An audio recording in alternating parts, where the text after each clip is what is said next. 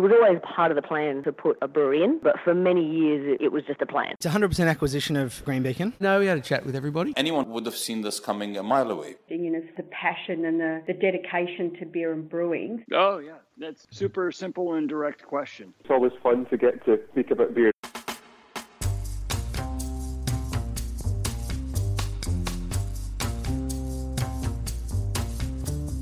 And that's just what we're here to do, talk about beer. Well, this week, chat with Young Henry's Richard Adamson and Zoe Catterall about staying young and relevant in an ageing brewing industry. Listeners will recall almost exactly a year ago we spoke to Oscar McMahon and Dan Hampton from Young Henry's, and with so much happening in the craft beer world, we ordinarily wouldn't speak to the same brewery again so soon. However, Young Henry's is just turning 10, a milestone for any brewery, and particularly one that has grown to be one of the largest independent breweries in the country. If you want to hear about some of the business side of the Young Henry's business, we recommend you go back to that last episode, and there is a link in the show notes, which is still very current. In this episode, however, we wanted to explore how in the rapidly evolving craft beer space, a brand continues to stay young and relevant in the marketplace. Particularly one that is so steeped in the cooler end of the market with its very music industry-centric brand. So we spoke with co-founder Richard Adamson, who has been a recent guest through his role at the IBA, but also we have spoken to one of the newest employees, scientist Zoe Catterall. In many ways, Zoe typifies the Young Henry's brand, coming to the business through her musical connections more than her background in brewing. Zoe is also a co-founding member and rhythm guitarist and lead singer for indie band The Boys. Very Young Henry indeed. As potentially the beer industry's least cool person, I wanted to chat to Zoe and Richard about staying young and relevant in an industry that tends to be highly fashionable, and it's something that Young Henry seems to have done very well. It's a light-hearted and fun chat about some very significant challenges that growing breweries will have to face. One note, we did have a recording issue, and so the quality of this one isn't quite as good, and it also does just abruptly finish at the end, but there is a lot of good chat before that happens. I hope you enjoy it as much as I did, and that the music references didn't go as far over your head as they did mine. But check out The Boys, they do rock.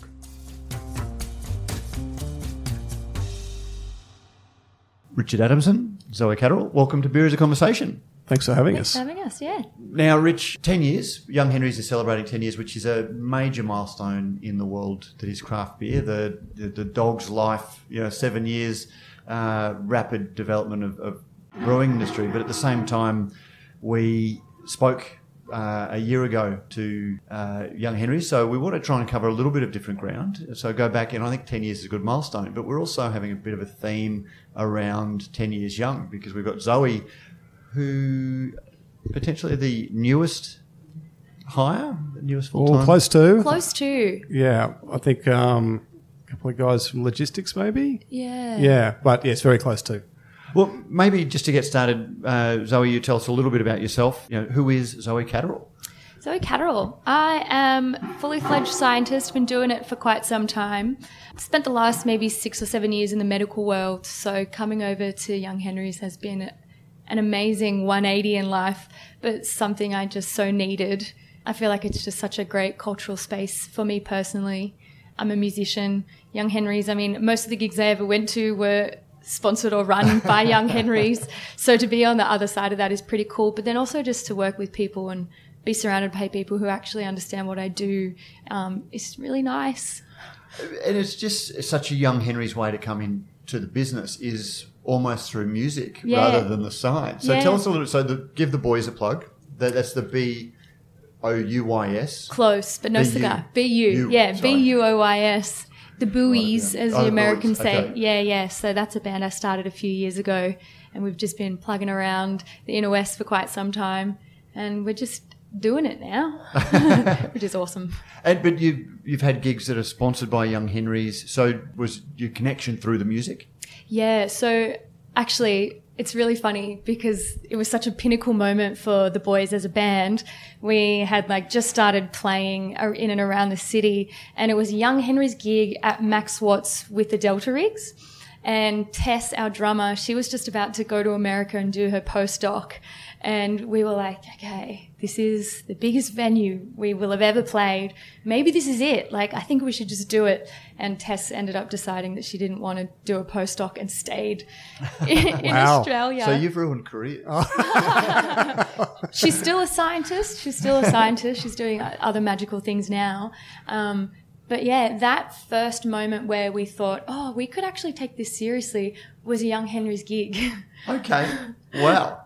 Rich, let's forget 10 years. Let's talk about, because you've always been around or been interested in the music industry. Yeah. Well, like I used to play in the 90s, and Oscar and I met at our local pub where he was working, and we bonded over music to start with. He was playing in the Hell City Glamours, and I think he just came off the back of a US tour. And they've been knocking around for a while and probably just hadn't cracked that sort of commercial success that allowed them to go really full time. And, you know, I guess I'd been there as well. You know, my band was, you know, we were on Hey Saturday a couple of times, and you know, I think it's funny when you're a musician, you go past every venue, you go, yeah, I played there and I played there, all the pubs around Sydney and Melbourne and some in Brisbane as well. So music was first for us in terms of a conversation, and then beer became the second part of the conversation. And if we could tie our two loves together, that was always going to be the aim. And then having been there and know how hard it is to kind of make a go of music full time, we thought if we could provide any support that we could for the music scene that meant so much to us and was inspiring in terms of what we were creating here, then that's what we would do. And it started really with getting a few mates in, and that was Peter Fenton from Crow doing, you know, our first collaboration, and Front End Loader. We kind of did those back to back, kind of very different bands that I grew up with loving in the sort of 90s, and still out there making great music. And, you know, that's led to, you know, friendships. And, you know, Davis is our logistics manager who's like in Front End Loader. So, you know, I think it's kind of, once you're in Young Henry's, it's hard to come out. So, now we're completely off track already. You know, because you've raised the idea of collaborations, and it's one of the things that seems a very craft beer thing to do, whether it's just breweries kicking around a recipe or working with another business outside of the brewing industry for something that, you know, hopefully increases the reach of the brewery and vice versa. What are the keys to coming up with a beer when you're partnering with a band, for example? Yeah, it's a great question. And we always wanted to make it genuine and not just sticking a label on any beer. So involving the band and storytelling is kind of key as well. So what's the story behind the band? And I guess those two bands really set the scene initially, in that Peter Fenton was really into the concept, and he came up with the Black End Moor name, and he wanted to tell the story of Smoky King Street at night when the rain fell, and he talked about the Gadigal people and the tracks of kangaroo passing through, you know, the north side of Newtown. And he wrote this manifesto and read it to us just before we created the beer, and, you know, it was with Wattle Seed, and he was a fan of some of the stuff I did at Barron's. So he was really involved with the recipe and the day of creation. And the Front End Loader guys was just like, they loved doing tequila shots on stage. And so we used agave syrup in making it. And look, that whole day was one of the most fun days I've had in the brewery. The whole 4 members got involved with the beer making process, but just invited pretty much everyone from the music scene in Newtown down for the day, and we had a barbecue, and it ended up being like 90 people down here for the brew day. It was crazy. But that was a really great introduction to, you know, for the brewery into the music scene as well. Do you think when that level of thought goes into a collaboration, that comes through to the consumer, to the end consumer, or, you know, are they buying it because of the band, do you think, or are they buying it because of the beer? And I bloody hope so, because we put a lot of work into that. So, you know, I think a genuine attempt or a genuine engagement is always going to ring true, and, you know, rather than it being sort of written off as a fad or just a marketing gimmick, I think it's always going to ring true, and that's kind of been the philosophy for everything we've tried to do with Young Henry's as well is just be genuine about it, rather than faddish or chasing the trends. Like, what are we into? What inspires us? What are the people that are inspiring us into as well? So trying to weave all that together.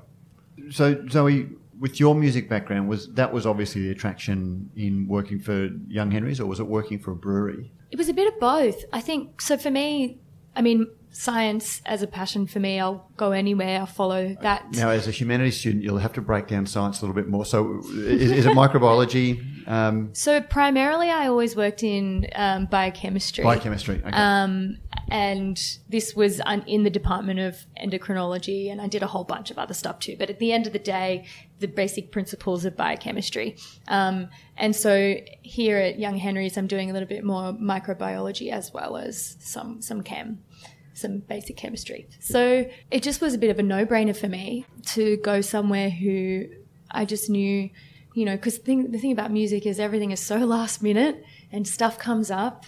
Like this, first Young Henry's gig we had, Tess thought, I don't really want to do this postdoc thing. I'm just going to stay. We got an email at 3 p.m. and they said we need to find out by 5 p.m. Tess had to make that decision in 2 hours.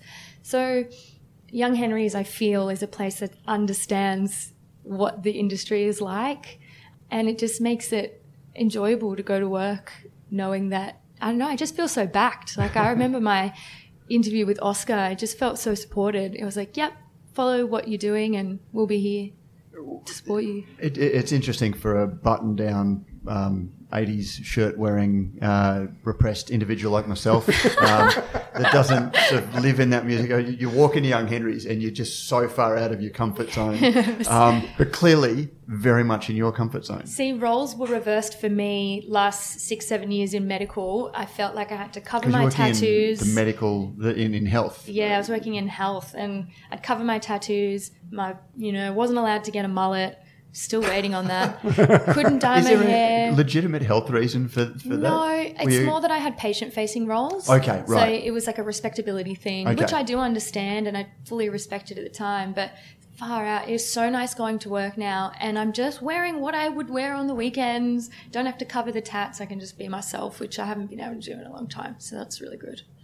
Which is a nice little tie-in, I guess, Rich. They're a business that did start, with a bit of a vibe, a bit of a sort of guitar slanging vibe at the start, but you've managed to keep that and grow despite taking on some of the vestiges of a corporate business. You're still able to, cater, and excuse me when I put it this way, again, I'm coming from my repressed background, the flakiness of a musician, who needs to down tools to go play a gig. And how do you reconcile growth with that sort of flexibility? Look, I think in many ways that the whole relationship with staff is probably under the microscope after the pandemic anyway. And I think people are looking for employers to meet them halfway in terms of their other passions and just the work-life balance and everything else that goes along with having a career. It's not a one-way street anymore, and it's certainly an employee's marketplace now too. At the same time, I think you talk about that corporateness. It's really about putting the structures in place and the things that make working at a company of this size function and workable. People have the support, people have the workplace health and safety, people have the process procedures, all those sort of things that you need to have. So, it is about rock and roll and good times, but it's also about, you got to wake up the next morning too and go to work and function in your life as well. I mean, speaking to that, I think anyone who feels supported by their workplace in that way wants to show up, wants to rock up, wants to work hard, because it's it's a two-way street. You feel grateful for feeling and being seen, and I don't know, it makes you want to do good. Without sort of encouraging any dissing on the previous employer, if there was any, but it's a different environment than the health sector that you work. Yeah, it was more, you really had to show up for your patients, and you can't just shut down a clinic because you got offered a tour and you need to leave tomorrow. It was more, the flexibility of being a scientist in the healthcare industry is not as great. Yeah. Yeah. Did you ever see yourself working in the lab of a brewery when you were studying, or? Never in a million years. No, I didn't know it was possible. I just didn't know it was a thing, which, is really cool to be on the other end of that. So at what stage did it become a dawning realisation that it wasn't just the musical tie with a brewery like Young Henry's, there was actually career opportunities there as well? I mean, it came up with a friend of mine who works in marketing here at Young Henry's. I'd go to band practice every Tuesday and complain about how I was so stressed out because I was so busy. And she was like, they're looking for a scientist at Young Henry's. Like, you should put your name forward. And I was like, it really just does make sense. I don't think I could ever give up on science. I just can't live without it, just as much as I can't live without music. So, it was an easy side forward step. Yeah. So Zoe also plays with Liz in Dead Witch as well, which is a band worth checking out if you get the opportunity. They're amazing. Yeah. Now, I will get links, not just to like our usual links. I'll get a link to, no doubt you've got a Spotify profile, so we can link to that as well. So anyone, I'm sure there are some royalty problems if we run a bit of music, so I won't do that, but we'll certainly link to your Spotify so you get like your 1,000th of a cent. So with our 1,000 odd listeners, you might make a cent out of it. Yay! Now, again, and I apologise that I know that science exists, but I don't know too much about it. Was there much retraining between the world of endocrinology and the world of brewing yeast and bacteria and things that you had to go through? It was more refreshing. I did all of that stuff at university. So some of the things definitely tied over from my practical experience in my career, and then a lot of the stuff was, I did it a while ago, but after you do it once again for the second time, it's second nature. And there's no speciality, like when it comes to, like, you could slot into beer or wine or something just as easily in that sense? It depends what you study. Okay. Yeah, so I did very intensive. It was a lot of microbiology, a lot of biochemistry. So those things are really applicable to the practical sciences, which means I can kind of move about, which is really nice. And Rich, I was saying off mic that I think the last time that I could find that we spoke to you about Young Henry's and not through your various roles on the IBA or the CBIA was 2015, believe it or not. So 7 years ago. So we spoke to Oscar and Dan this time last year. But when we did speak to you in 2015, I think you just started. So that would have been 3 years into the business. Yeah. There was a bit of an expansion going on there. You had expanded to Beer Farm in WA. You were looking at going into Adelaide. But one of the other things was that you were one of the early breweries to really beef up your lab. So glad we did. So glad we did at the time. I am also glad. Yeah, it was probably the size and scope was may have outstripped our how much beer we're making at the time, but it certainly allowed us to grow with confidence, and it really kind of informs the way that the brewery operates from still today. I think in terms of our release program and sign off and the procedures within the brewery are all informed from those original kind of decisions, and even down to how we manage our yeast program, which then influences dry hopping and et cetera, et cetera. So yeah, I think that was a very good decision we made, particularly for a brewery that has expansion plans. I'd imagine when you're brewing in multiple locations, trying to get consistency and quality. Yeah, look, and that's a lot of the management from the lab side is actually on the contract brewing releases as well. So really, we test everything again. So we get their results, we get our results. So we're kind of doing a check that way, and then we have a century release program as well. So it's got to pass the specifications that the actual hard numbers we put down, but also from a taste perspective, it's got to pass before it goes out the door. And that's the case of every beer, whether it's contract or out of here. Well, 20 minutes into this chat, let's go back to the beginning. And Because I remember actually getting the media release from you when you were first announced, because you mentioned Barron's. You'd been the head brewer at Barron's. You'd won international awards. You had some very groundbreaking beers in those days, like the Black Wattle, the Lemon Myrtle Wit, and an English special bitter. Yeah, Pale Ale Lager. Yeah. And Barron's, you stepped away from Barron's before it imploded. Yeah. So. Or whatever word you choose to use. Yeah. And there was a bit of a hiatus, and then Young Henry's, or your next venture, was originally going to be, I think, 150-seat brewery restaurant in Surrey Hills. Yeah, Surrey Hills, when we got chased out of there with pitchforks by the locals because we're going to ruin the area.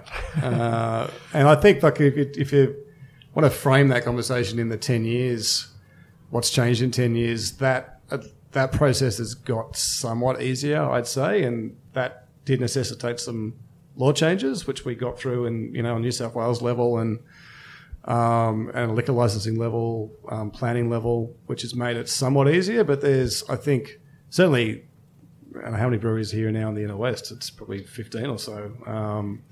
As it gets out to more regional areas where there's a little bit of, I guess, unsurety with the councils about what it means to have a microbrewery in your area. But certainly, like I was down for a beer festival on Saturday that the Mayor Darcy Byrne launched, and it's a source of pride for this area now, how many breweries they've got. And I think from a community impact position, it's breweries are seen as a safe meeting place. It's somewhere families. It's not that sort of scary, aggressive kind of place that a lot of pubs maybe used to seeing, and pubs have changed their game as well too. So I think it's had a very positive impact. What would Young Henry Surrey Hills have? Because the name is the same, because it was named after your son. Yes, from memory. So it was always going to be Young Henry's. Yeah. But what would Young Henry's Surrey Hills have looked like compared to Young Henry's? Look, we're probably on the smoked barbecue meat wave at the time. And, so that, like, I think that's still reasonably cool, but maybe not the most fashionable thing at the moment. Would it have gone to the sort of national level? I don't know. It's hard to say. Like, you probably get caught up in running a venue a lot of in many ways. So it did force us to adapt and go for a different business model, not being there.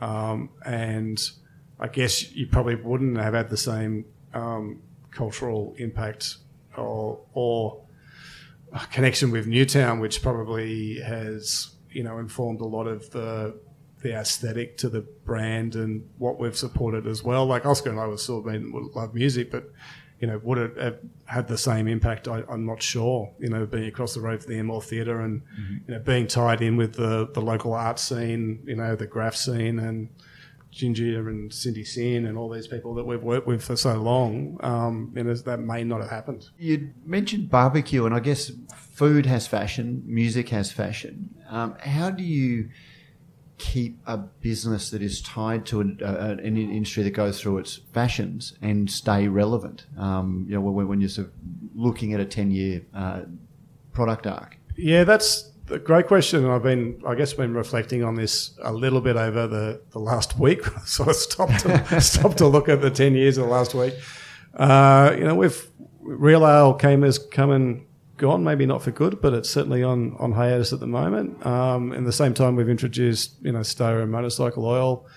Newtowner is not the same beer as it was when we first made it. It wasn't dry hopped initially, and it certainly is now. And so, what's driven that? A change like Newtowner, where you sort of say it's not the same beer that it once was. Yeah.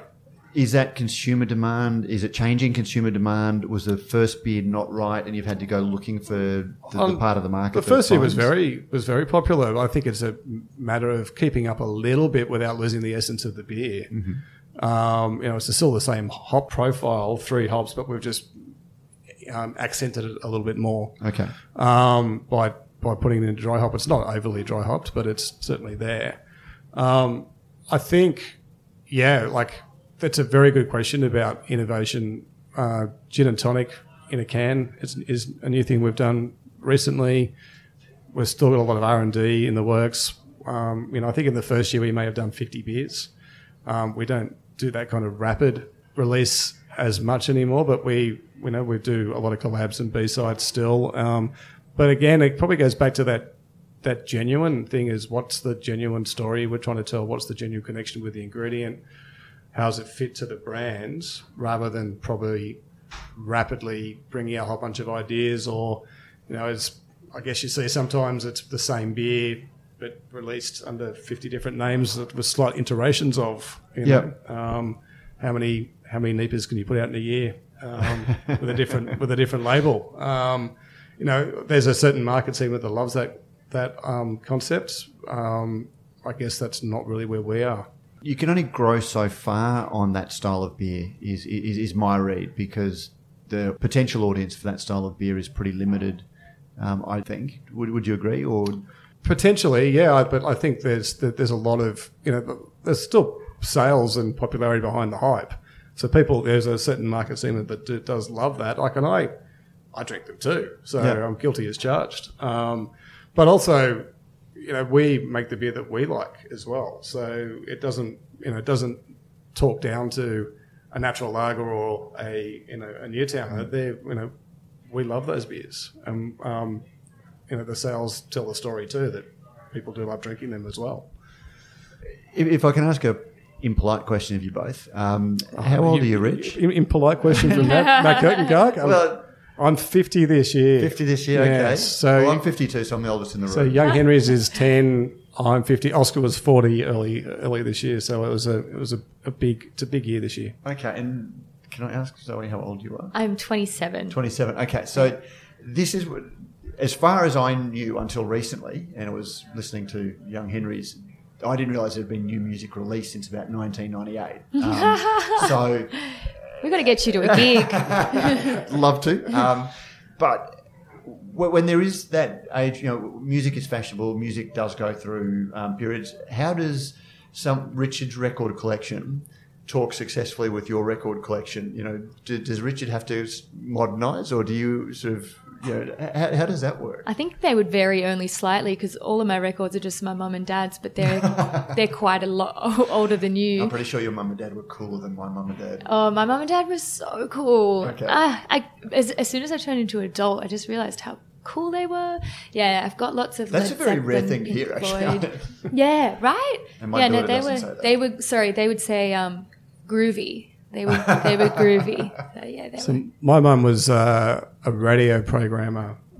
Sick. Initially. So I don't know if you've seen that film, The Boat That Rocks. Yeah. Yeah, that was her. So she was on that Wow. pirate radio station, That's Radio incredible. Caroline. So the first song she played was Not Fade Away Rolling Stones on that Good Ship Caroline.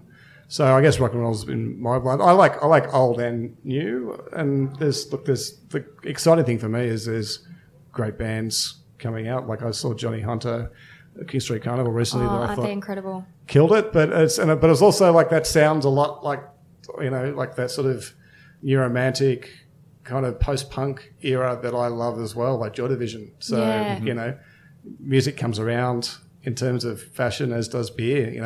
I think lager's coming back.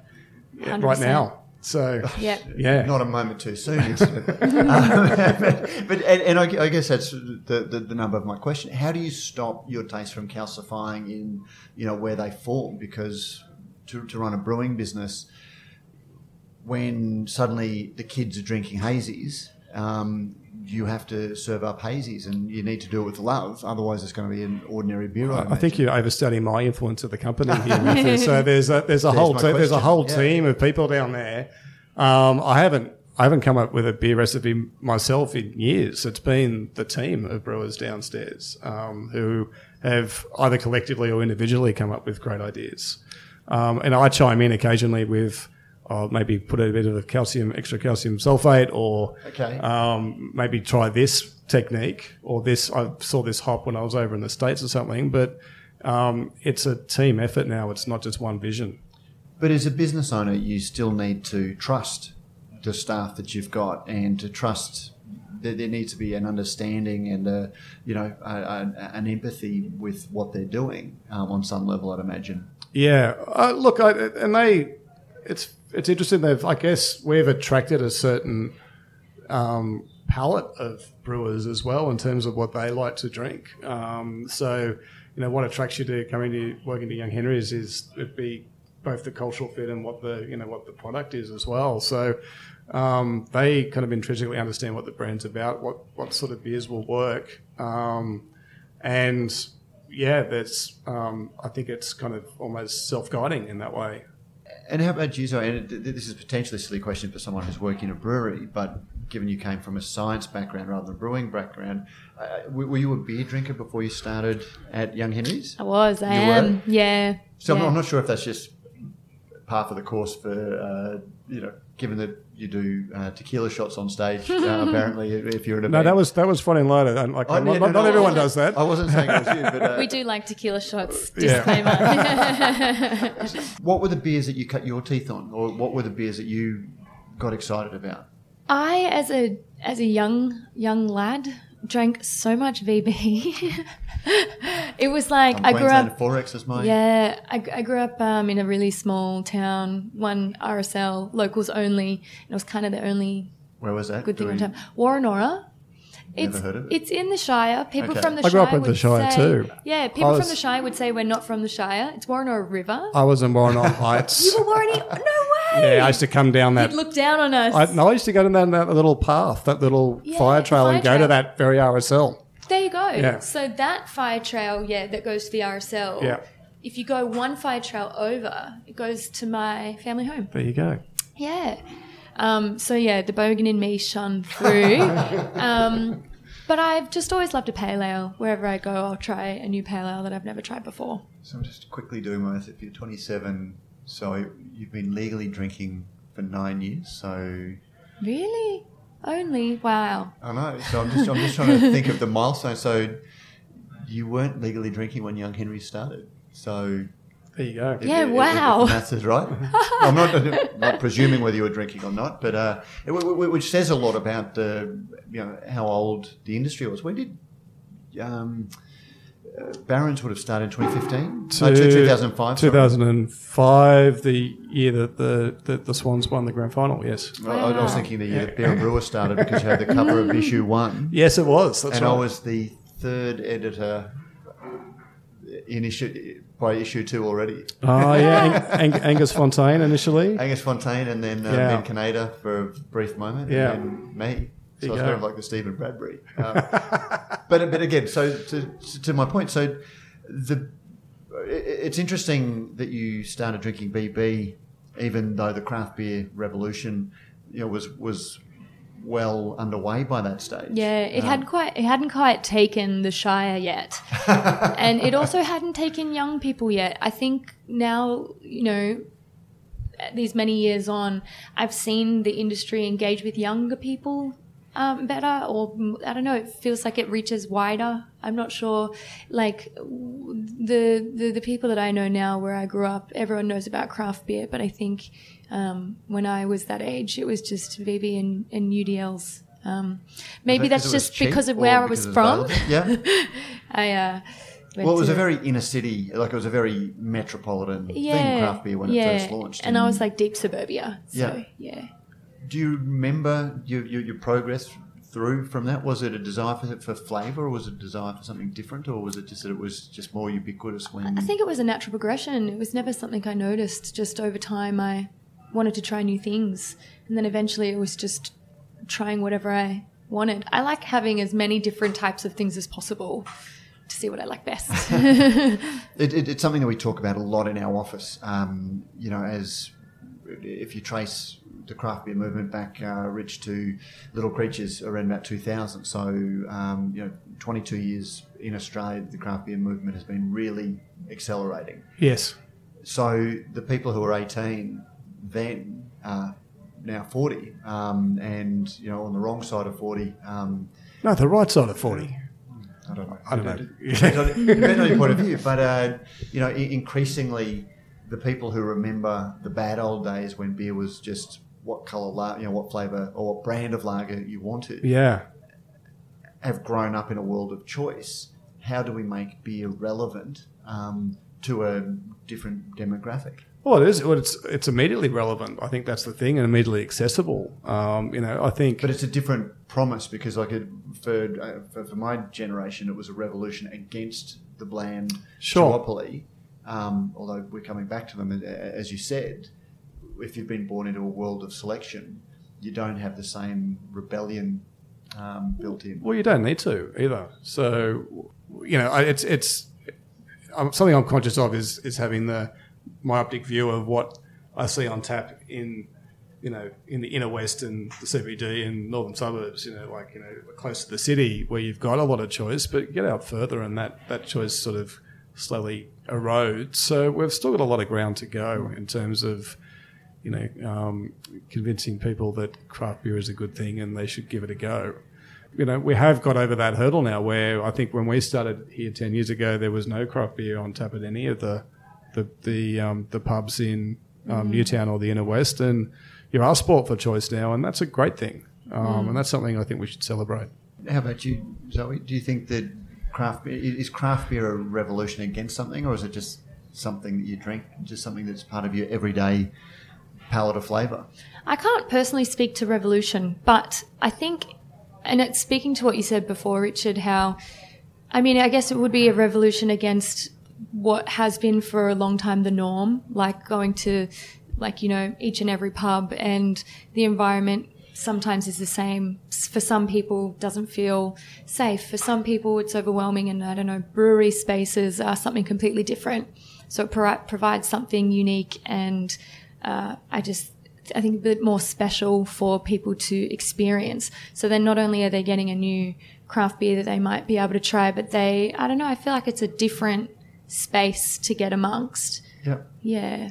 Just as you were saying, because I was going to go down the line of music, and if punk was a rebellion against the bloated excess of music in the 70s, the early 70s, if yeah, I like both. I like the bloated excess of the 70s rock and roll, and I love punk as Me well. too. Well, we can like it in hindsight, but the thing that gave birth to one was the rebellion against the other. Totally, and I think maybe we're seeing that almost with, I think we had that extreme bitterness chase for a long time, and that's what really gave birth to the hazy in some ways, in that it's low bitterness and high hop character.